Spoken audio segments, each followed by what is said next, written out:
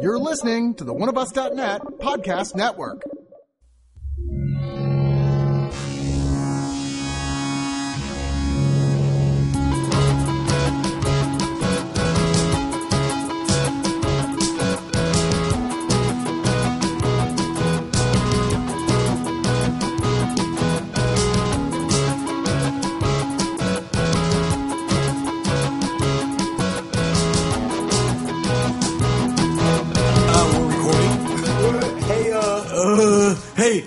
We're recording.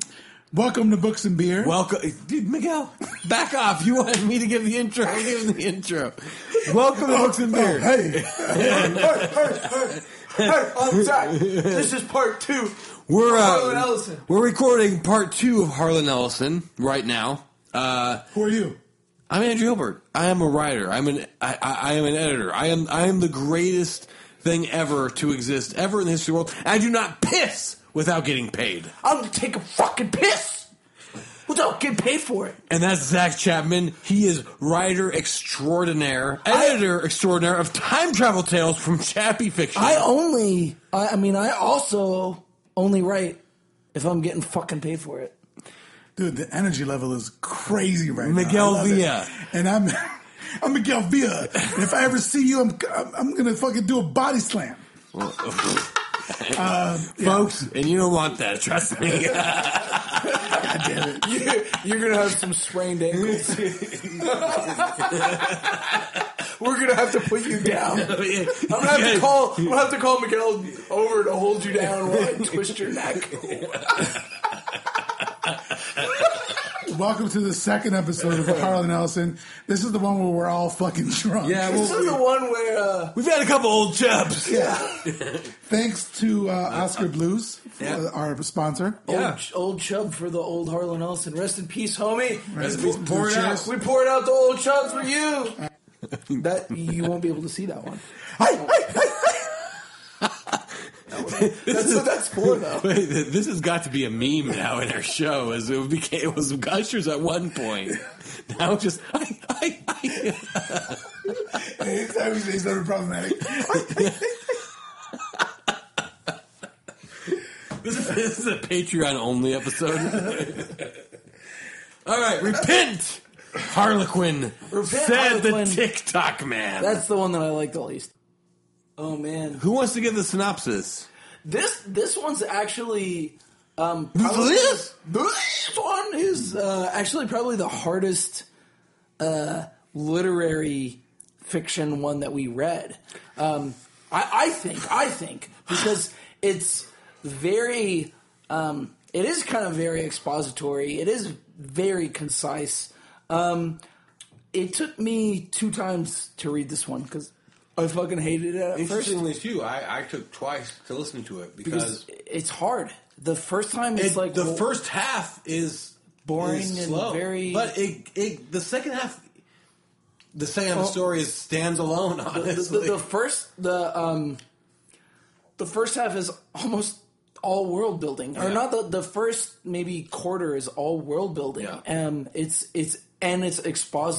expositing in a very literary and awkward way the way the society works. Yeah. And, I don't like it. I don't like it either. So somebody give a Okay, synopsis. it's basically a far future. Everyone's a worker bee, and the main character is a mix between Batman and the Joker. Right. And also that society runs on this time system. Everything is super scheduled. Everything needs to be on time precisely. Every second you're late gets a second shaved off your life. And the Harlequin is someone who's protesting that. He's a crazed maniac. And he throws jelly beans Yeah. across the street. $10,000 worth of jelly beans. $100,000. $100,000. But wait, where did he get those jelly beans? Because they haven't made jelly beans in years. Where the fuck did he get them, though? Yeah, for The TikTok man as a character, I thought that was it was an interesting take on bureaucracy and all that kind of stuff. Well, I felt like the TikTok man was like an advanced AI that kind of tried to run. But he couldn't find the Harlequin. Well, yeah, but it wasn't. Yeah, it just wasn't good enough. It was like an amalgam of bureaucracy and AI and society trying to find him for years and years and years. And the Harlequin's this figure that's like kind of like an anarchist. In fact, I don't want to. He's like a mix between the Joker and that Alan Moore character V from V for Vendetta. He's a lot like V is an anarchist. He's very similar to V. For me, this is the story that Jack Nicholson's character in One Flew Over the Cuckoo's Nest would have written, because that's what it feels like to me. That, and in the end, they're kind of similar, you know. The Harlequin ends up getting lobotomized, and, you know, spoiler alert for One Flew Over the Cuckoo's Nest, that's what happens to our boy. Yeah. It's very depressing. Right. All of everything we read by Harlan Ellison, there's really not a we can definitively say that. What did I say in the first episode? That like Harlan Ellison's stories are like about where you said that here's a hero crawling out of the hole. That's not Asimov. What did you? That's so Vonnegut's graph of the story was hero finds himself in a hole, climbs out of the hole. Kafka finds himself in a hole, remains in the hole. Harlan Ellison society is a hole. Yeah, and there's no, and it's a circular. There's no climbing into out. the hole, and you find out when you circle to the other end that you're still in that fucking hole. You lose traction and you fall back to the bottom. Yeah. It's like that scene in The Dark Knight Rises where he goes back down, it's like Batman, but he just never gets out of the hole. You're also born in the hole. I grew up in it. What was that? It's actually darkness. But try again, sweetie. I don't give a fuck. I don't care. Don't quote Bane if you don't know Bane. He would make a great Commissioner Gordon. I think he'd make a great Commissioner. Oh, because of a mustache? Yeah, man. Dude, don't. Mustache and beer gut, dude. You fucking I didn't say anything about that. yeah. Pretty soon you say, "Oh, you work at a coffee shop too." Oh, shit. I was. Fuck, I do. Yeah, and by the way, grind your beans before brewing it. Okay? By the way, all part 2 episodes will all be drunk. Every single part 2 episode, we're all fucked. Here's a little secret, guys, about books and beer. Okay, in case you didn't know, all episode part 1 and part 2 are recorded on the same day, chronologically. Yeah, we're not drunk first and then sober later. So the TikTok that might man. be. So here's the funny thing about Harlan Ellison is that there's like a libertarian kind of message in these kind of things. It's against society. It's anarchic. That's not really in vogue anymore, is it? I don't think that toxic mix. I don't think that Harlan Ellison is a libertarian. Well, but libertarianism didn't really exist in the same sense in the 70s. Sure. I mean, I think that libertarianism during the Reagan era or during a Republican era means something very different than libertarianism during like Obama era. I think that who you see as running as libertarians after Obama are basically fucking dollar menu Republicans. Mm-hmm. So I think libertarianism sometimes gets co-opted because it's one of those other parties that's not the main party. It gets co-opted by whoever else is not in the White House at the time. I don't know. Maybe that's just like maybe a shitty hypothesis but I think that Harlan is more concerned with society than he is concerned with politics. Well, no, but I'm not taking it from a political perspective. I'm taking it from there seems to be a commentary on bureaucracy. There seems to be a commentary on efficiency. He's a rebel. Right. So he values an individual. Yeah. Over this communal idea. Yeah. And we were watching that YouTube video. I showed it to you because you're a little man. Okay? He has this thing about political correctness. And the funny thing is, you think you're living in a unique time. in history. The political correctness idea is coming out now. It's in vogue to talk about political correctness. But I remember in the 90s, you might be too young to remember the 90s, little boy. But I remember the 90s, political correctness was a big deal. Yeah. And the Harlan Ellison commentary we watched was probably early 90s, late 80s. And it was like, you can't do anything these days. For instance, I had a guy, let's just call him Mr. Johnson, a midget, write me. And he told me every time I had a midget, it was a bad character. And I looked over the thousands of stories I had written, and I had 2 midget characters. One was a hero and one was a villain. And the guy said, I want to be... We prefer the term little people. And Harlan Ellison said, look, I'm 5'5". I'm a little person. You're 3 foot. You're a midget. So today, obviously, that would be on the decidedly unwoke position. Yeah. He might be a proud boy.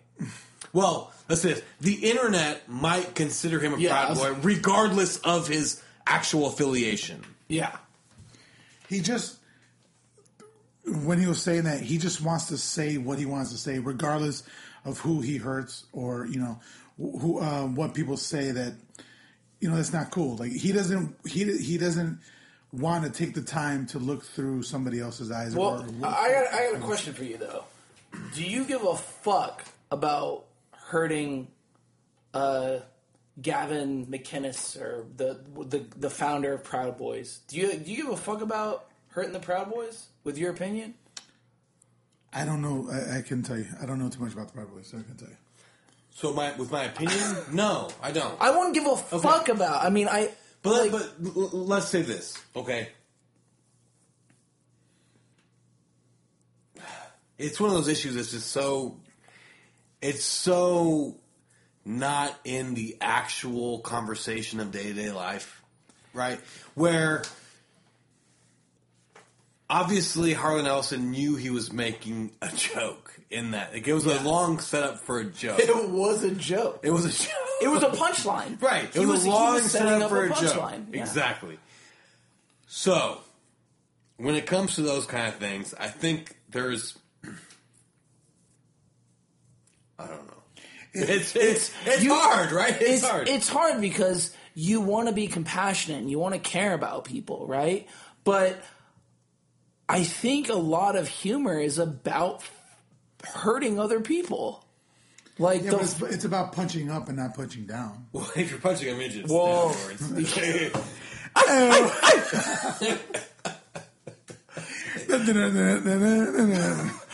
I don't know. We're cutting that. Look, okay.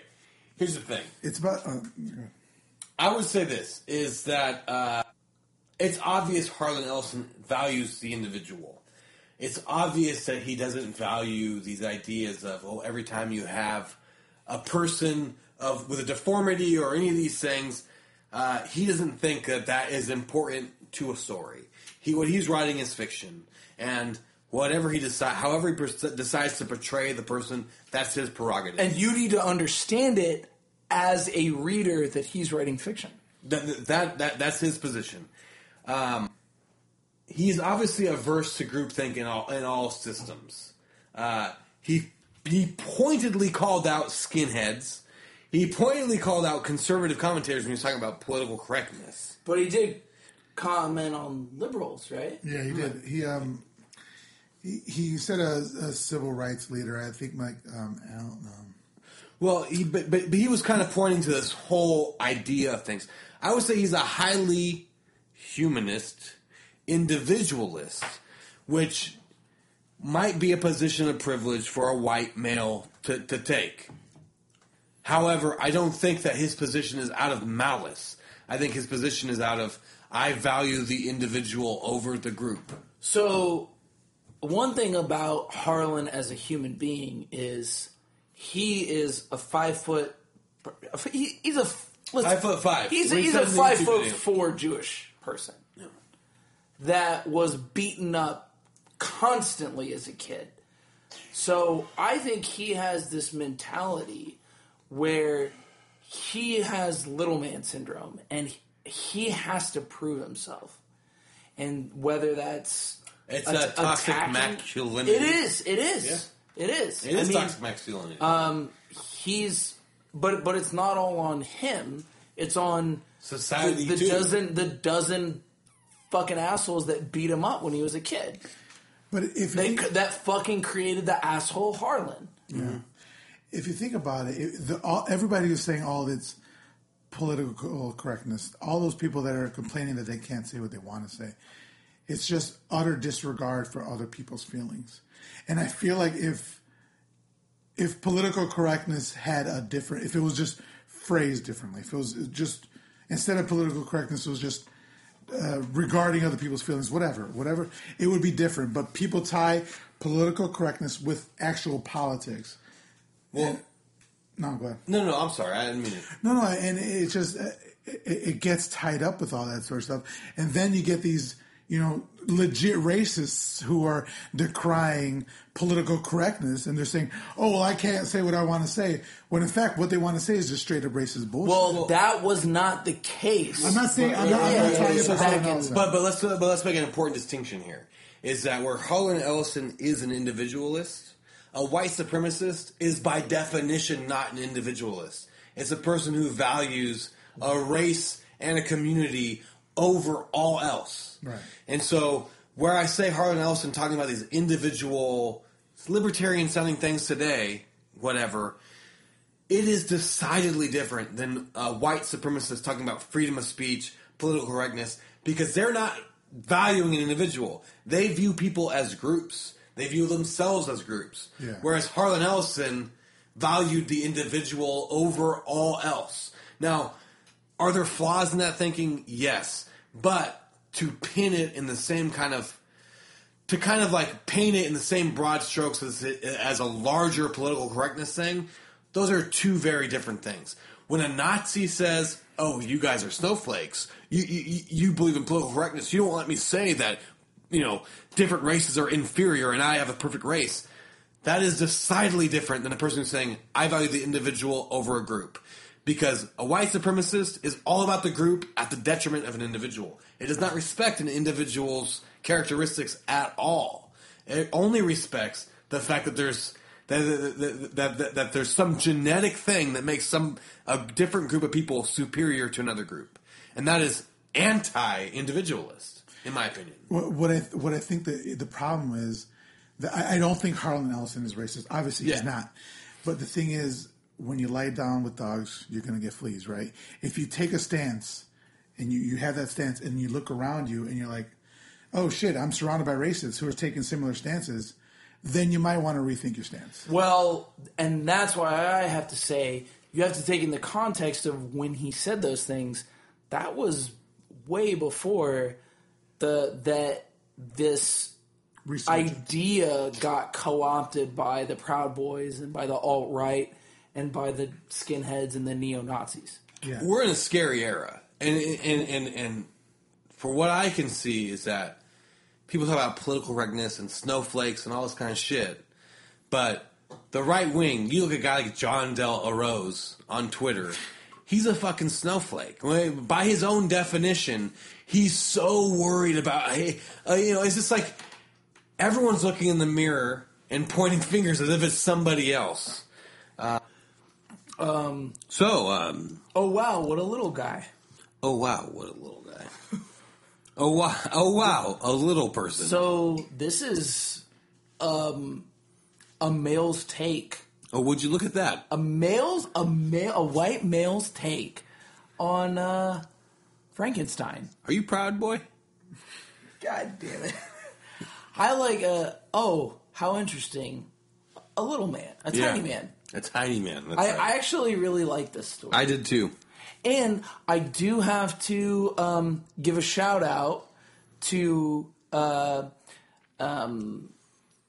Jeremy Zoll, because he's the reason why we listened to this story.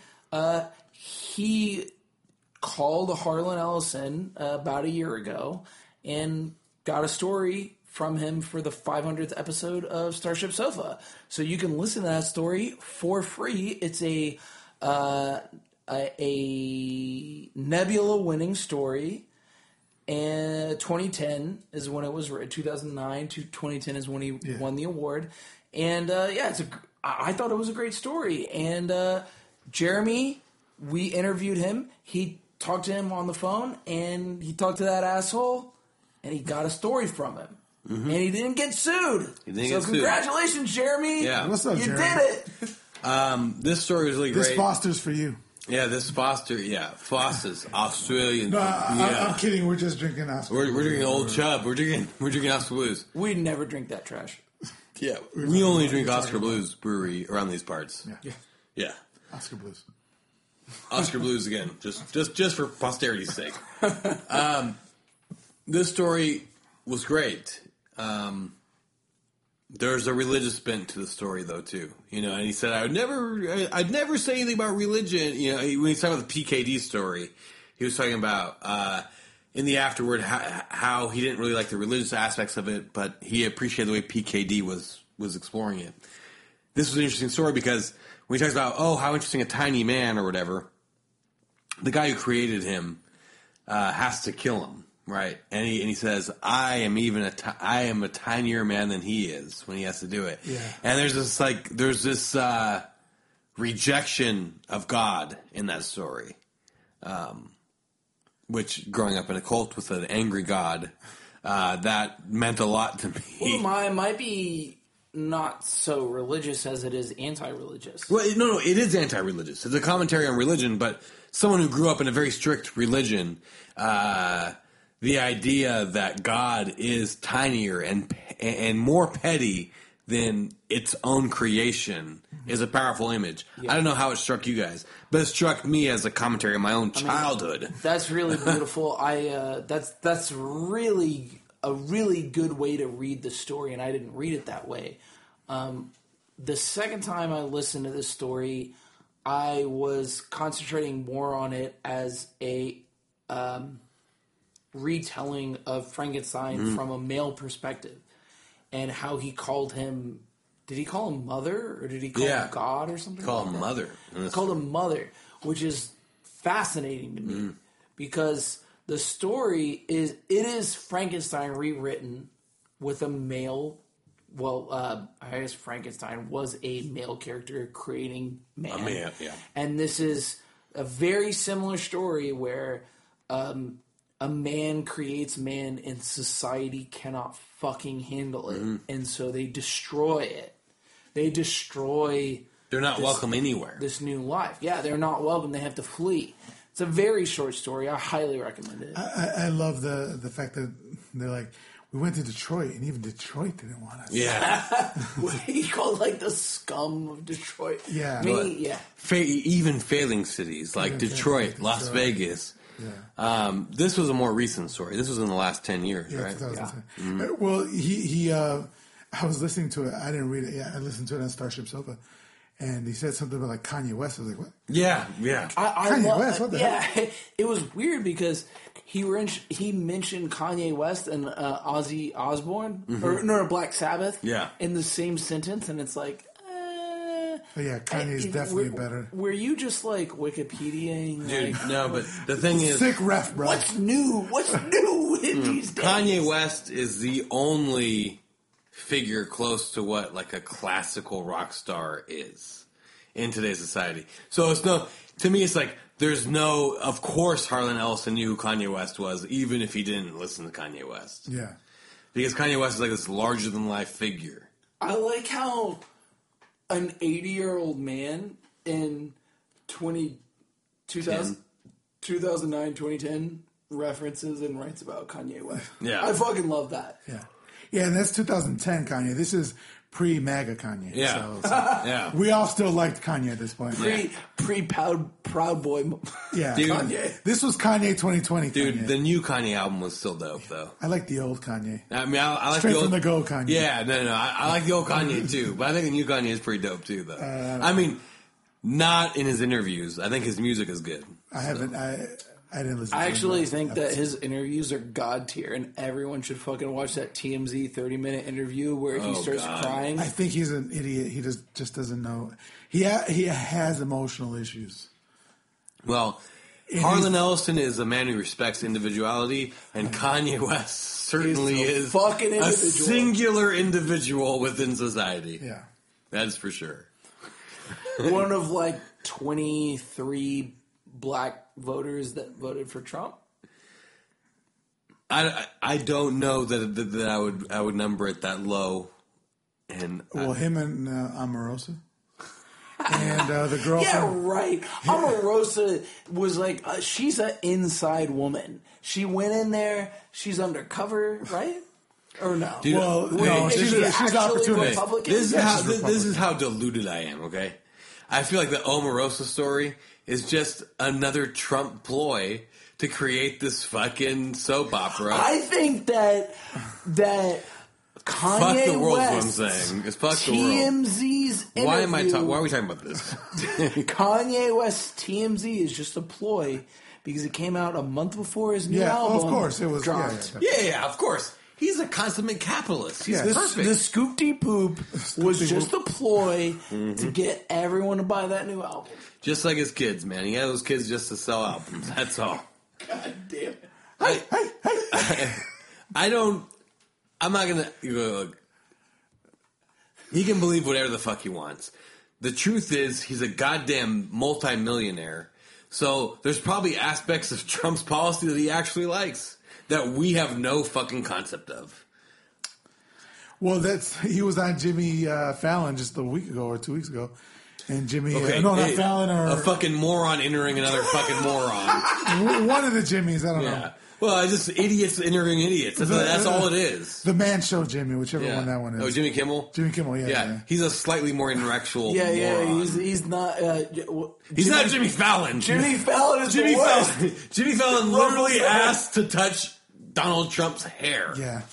Well, he was on with him, and Jimmy Kimmel asked him, what has Trump done for black people? And Kanye West couldn't say anything. He was just like, He's Nah, like, bro. I don't give a shit. He did shit for me because I own like some stock in Nike or whatever. all right, fast forward. All right. So the next story we read, I heard was I have no mouth. I must scream. And I Well, must scream. we'll do a quick. I highly recommend. You motherfucker. I recommend listening to the Starship Sofa episode 500. I thought it was good. Check it out. I love it. What up, great. J-Dog? I don't think anything that we've read of Harlan Ellison's was bad. Yeah. It was all good. Except for Repent, Harlequin. No. I mean, even that was good. The second half was great. The second time I listened to it, it was good. Yeah. All of this is better than Vance. So Then what? Try again, sweetie. Then who? Jack Vance? Oh, Vance. Jack Vance, yeah. But Gene Wolfe, though. and Gene Wolfe. Dude, fuck you, dude. All right. So you were saying So I the had ne- no. Yeah. So the next story I heard was I have no Mouth. I have no mouth and I must scream. Yeah. Right. What'd you think of it? Dude, this right here to me was my favorite story that we read out of everything. And it's one of those things where all the characters are being tortured. There's no happy ending. Yeah. It's just total. I mean, there's a gratuity to it that's, to me, I found totally enthralling. One thing I'll say, it's not when we go gratuitous. It wasn't as gratuitous as that Right. Jack the Ripper. But there was a gratuity in his hopelessness. Right. Yeah. And I liked what he did here as opposed to what he did over there. Yeah. But I guess you needed it in the other story All right. for the ending. Go ahead. This little bitch over here has something to say. No. I like it. I don't think I like it as much as you guys, but I think it's great. You want to? It's definitely gratuitous in the more torture. It's I torture don't want porn. to say It's torture porn. It is torture porn. It revels in it. I don't think it has as much to say as the other three stories that we mentioned. I don't know that it doesn't have anything to say. I feel It's longer. Yeah, it drags on. No, it's long. It drags on. It is hopeless. It's hopeless.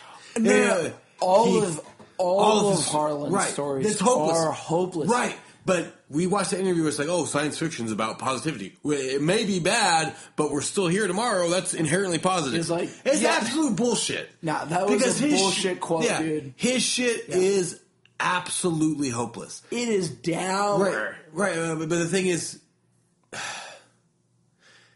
It's captivating. It's captivating, but there's this idea that you have a power to do anything. You have the power to be whatever you want. Sure. You vote. One man, one vote. That's the ideal. Vote or die. Right, exactly. But it's just like an individual, while he's highly individualist, he is a cynic. And he seems to believe that people are they're confined with their own reality. I think that We're dropped into something that cannot be conquered. he thinks that maybe the individual has the capacity to be highly sophisticated and moral and create art and be beautiful, but society, I think Harlan's view of society is fucking cesspool. It's oppressive. Yeah. And can we get a little bit into the plot of I Have No Mouth and I Must Scream, because it is about the big picture here is about an AI that's just torturing the last a couple humans. Yeah. On There's like 5 Earth. of them. Yeah, there's 5. Were they the last of the humans, or were they? They're the last that only we humans know that he of. can get. Okay. I think they're the last that we know of. The AI hates humans. Couldn't do anything, but he took these humans and tortured them. Yeah. And it's not ever absolutely clear what the motive of the AI. Other than it hates humans. You're right. It reminds me a lot of Black Mirror, the latest season, the very first episode of, is it season 3 or 4? The latest season was probably season 4, right? You listen where the guy is on the computer program where with he DNA. creates AIs and he uses the DNAs and he creates AIs. It's a reverse of that. It's so a human thinks it's okay to just torture these AIs. It's the flip side of that, written 50 years before it. Right. It's an AI that thinks it's totally cool to just torture these humans, the ones that are left. Yeah, it's interesting. I just don't find it as compelling of a narrative as the other as the other 4, and it has that same bit of world building where it gives you very minute, very small pieces to where it takes a couple thousand words for you to read until you understand where we are in time and where we are in the narrative, that these humans are indeed it's piecemeal given to you, that these humans are in this AI existence and they are being tortured and they don't have, that's it. That's what I liked about it. I like that too, but I totally took apart the individual. It took away the answers, even though the answers are right there. The answer is that there is no fucking answer, dude. You're stuck. You're totally powerless. This is another story that brought in God, right? Because they're stuck in this AI or this whatever it is construct, right? And they at first they think, well, he is God, and then they come to find out, well, no, he's not God. He's just a AI program. But he's just as good as God to them, right? Right. Yeah. And then fast forward to the end, and the main protagonist figures the way that he can stop the torture is by killing everybody else. So he takes away the pleasure of the AI, right? Yeah. He kills all his companions and all, and he thinks that's going to stop it. But really, what the AI does is just continues to torture that guy. Yeah. Now he's by himself, and this is body horror. Yeah. It says definite. Was this what you were saying? Yeah, This one came up, right? That one came up. When I was over and reading over this, again. I'm like, shit, this is body horror. Like, I can't believe we didn't. I know we always read a lot, and we can't cover everything. We talked about that story going on a different episode. Yeah. Yeah, I mean, I still enjoyed it. I think it's a little bit long-winded. This was probably the most depressing I think it was depressing. because the way it ends. I mean, he kind of gives away the ending in the title of the story, which is a great fucking title. Yeah. Great title. I actually think his titles are kind of like they're too much almost. Like Yeah. I don't know. Repent Harlequin said, but they're always there. It's almost always a line in the story. I don't know. It's just hard to separate these stories from whatever's happening in the world. And I feel like I feel particularly powerless within everything right now. You just compare it to 3 years ago. I didn't feel powerless. Mm. The day to day of the news didn't shock me or surprise me. Right. Even though it was super dark a lot of times, the continuation of atrocity in the world, it doesn't matter who's president. There's drone strikes and all that kind of stuff. But there's a certain kind of chaos of everyday life in the last 2 years that makes Harlan Ellison's work scream more relatively to our day-to-day life. You know what I mean? There's a hopelessness that is pervasive among people our age right now. Mm-hmm. That might sound stupid or whatever, but no, I agree. But I think there's some truth to that. I think has this unique ability to tap into human beings as a living organism, as a macro mass organism. I mean, I've said society, how he critiques society multiple times. That's what I think is so compelling about his work, is like, while he idealizes the individual, his critiques tend to be on the society and community. I mean, this one's a little bit different than the other two or the other three, but yeah, I mean, it's still really great. I recommend everything that we've read and everything that we watched. This one feels intersectional between body horror and cyberpunk a little bit. Yeah, I don't remember exactly what cyberpunk, what you need to be cyberpunk, but it's got like that. You're inside the computer sort of thing. You're inside this. There's the AI, that sort of thing. So it kind of brought together a couple of episodes that we've done. Well, God, AI programs that are so advanced that can be interpreted as gods was, I think, one of the first visualizations of that was Neuromancer, where the AI is so advanced where it's like a god. Yeah. And that's what we have here. But this was before Neuromancer. Right? Yeah. That's years and years. Yeah. There's a very strong anti-authoritarian bent in Ellison's work. And it might be construed as libertarianism today, but I don't think I'd box it in that easily as libertarianism. Highly individualist, humanist. Yeah. Humanitarianist. Humanitarianism, bruh. But I think that, it's a strong voice. I'm actually very surprised that we don't grow up reading him in the same sense that we read Kurt Vonnegut, and I think it's a shame. But what can you do? History's history, man. Yeah. I've been impressed with the anthology that you put together, and also the short stories that we've read. Has he done novels, or is he primarily short stories? I mean, he's done novellas. He did A Boy and His Dog, which is adapted into a movie. Yeah. Talked about that. But primarily, he did a sequel to that.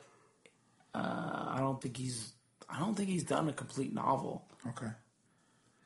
Short stories are important, though, dude. Yeah, no, I agree. I'm not taking anything away from it, but Well, I Have No Mouth and I Must Breathe is a novella. I think it's like It's long. it's long. yeah, it was like, well, I heard it on audio and it was like 45 minutes or whatever. So that's, got to be a couple hundred pages. So when we were doing those audiobook things, I'm pretty sure that he was narrating them, right? Allison? Yeah. I don't know. I don't know if I heard any of them. That were Not narrated the by- ones that I listened to. Or I mean, I read I Have No Mouth and I Was Screaming. I haven't listened to him do his own stuff. That would make sense, though, right? Because he's the only one who could really read his stories. Well, Correct. I don't know that he's the only one, but I do think he has a very George Krob. characteristic voice. George Krob did the audio for episode 500 of Starship Submarine. Yeah. He's a skeptic, so he's a big dude in on the skeptical community. So Whoa, so explain that further. the skeptical community are just like Yeah, people skeptical that are community. People who What does just that don't mean? believe anything they hear. scientific. No, I'm gonna have to check. I'm gonna have to Google that. I'm not sure I believe in that too much. Yeah. Nah, I'm gonna Google that when I get home. Yeah. What does that mean, real quick? Yeah. The skeptical community is Septic or skeptic? skeptic. Skeptic, The okay. skeptical, yeah, they're really into They're skeptic. The Whole skeptical- different shit right there. Whole different shit. Yeah, they're more into like empirical evidence, things that can be proven, Okay. things that are like real versus they're pretty much all atheists and The pro science. they're very pro science. They're can get very down with pro empirical science. Let's have one of those motherfuckers on the podcast. I agree. Yeah, let's do it. All right. Well, I mean, was there another story? I think that was the last That's one. it. I mean, let's wrap it up. I give it a high recommend. Oh, Yeah. Harlan Ellison, I think, is required reading. Not just for Should be in genre- high school. Yeah, not just for genre nerds, but for everybody. I Yeah. mean, this is great stuff. I was going to say, it speaks to Harlan Ellison and the type of stories he picks for his anthologies and this type of stories he writes, that we can have this long-ranging, like all-over conversation about him. And it's, yeah, I enjoy what he read. I enjoy what I read from him, and I'm looking forward to reading some more about him. Yeah. Yeah, this is definitely a recommend for me. Dangerous Visions and everything he's written so far. When it came down, we read Michael Moorcock. I thought, oh man, I love Michael Moorcock. We read Gene Wolfe. I was like, oh, I love Gene Wolfe. I gotta say, Harlan Ellison became really shot up to the top just because his perspective is so interesting. He's such an interesting character. He's hard to ignore once you know who he is. You like him more than Michael Moorcock? I like them both, but I think Harlan Ellison, when it comes to being digestible to most people, Well, Harlan short Ellison, stories are more digestible. yeah, Harlan Ellison is way more digestible. Dissenting opinion. I wish you could see Zach's face. I like Harlan Ellison a lot. I think that sometimes his prose it focuses too much on summarization. He summarizes shit. He does a lot of telling versus showing. And I know that I get it. You can tell things very concisely versus showing something. Sometimes that takes like 2 or 3 paragraphs versus you can tell something in one sentence. Yeah. So that's why I tend to like Moorcock. I tend to like Wolf. I like those other guys a little bit better, but I do think that Harlan Ellison, as far as like the grand concept of some of his stories, all of his stories have like just these enormous concepts that he confines into like 3,000 words, and that's really beautiful. But unfortunately, to do that, he has to sometimes he just has to say like society is shitty, like almost verbatim in a sentence, which I'm like, but that's just me. I like people who tend to be perhaps a bit more verbose. Well, that's all fine and good, but Gene Wolfe is also saying society's shitty. Yeah. And it took him hundreds of thousands of words to say it. Yeah, but I think that... Okay, we'll say this. I think Harlan oftentimes is not a craftsman. He's not a craftsman. We agree on that. And I prefer people who are craftsmen. And Vance, despite what you say about his plots and his narrative, he is a fucking craftsman. The sentences that he constructs are fucking beautiful. And sometimes Harlan's sentences... Dude, the earliest Jack Vance stories you're gonna say have more beautiful sentences. So maybe not the earliest. I mean, you read the very first book that he wrote. Right. But I will say, read the Jack Vance Treasury. Read people's commentary on Jack Vance. Like, the way he writes architecture is fucking beautiful. And yeah, a lot of it is imagery. He'll spend 2 paragraphs writing about the way a castle looks, but I just fucking dig that. Yeah, that's just me. We're at 2.5 hours. Yeah, so let's wrap it up because this motherfucker Harlan Ellison is a must read. He might not be a craftsman, but he's still good. Yeah. So what's our next episode is going to be horror movie novelizations. 80s slasher horror movie novelization. And you have links up, because I ain't going to buy any of that shit. No, there's links up to audio, and then I have the books. And we might be doing interviews. We might be doing interviews as well. We'll see. Although I do want to revisit, and we don't have to do this immediately, but I do want to revisit Michael Moorcock, because I dug that shit. His shit. It's so weird you dug that. You did not dig Dinger. That's all. This guy's whack. It's so bizarre. But all right, I respect your individuality as Harlan Ellison would. Am I a whack and I'm washed? I think right? Moorcock would probably love Old Chub.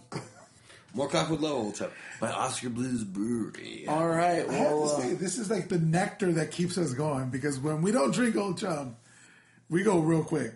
Mm-hmm. Yeah. Yeah. We come quick when we're not. Just like we call prom night, that dude, just Old like prom Chub. night. We call it that whiskey date. That Old Chub.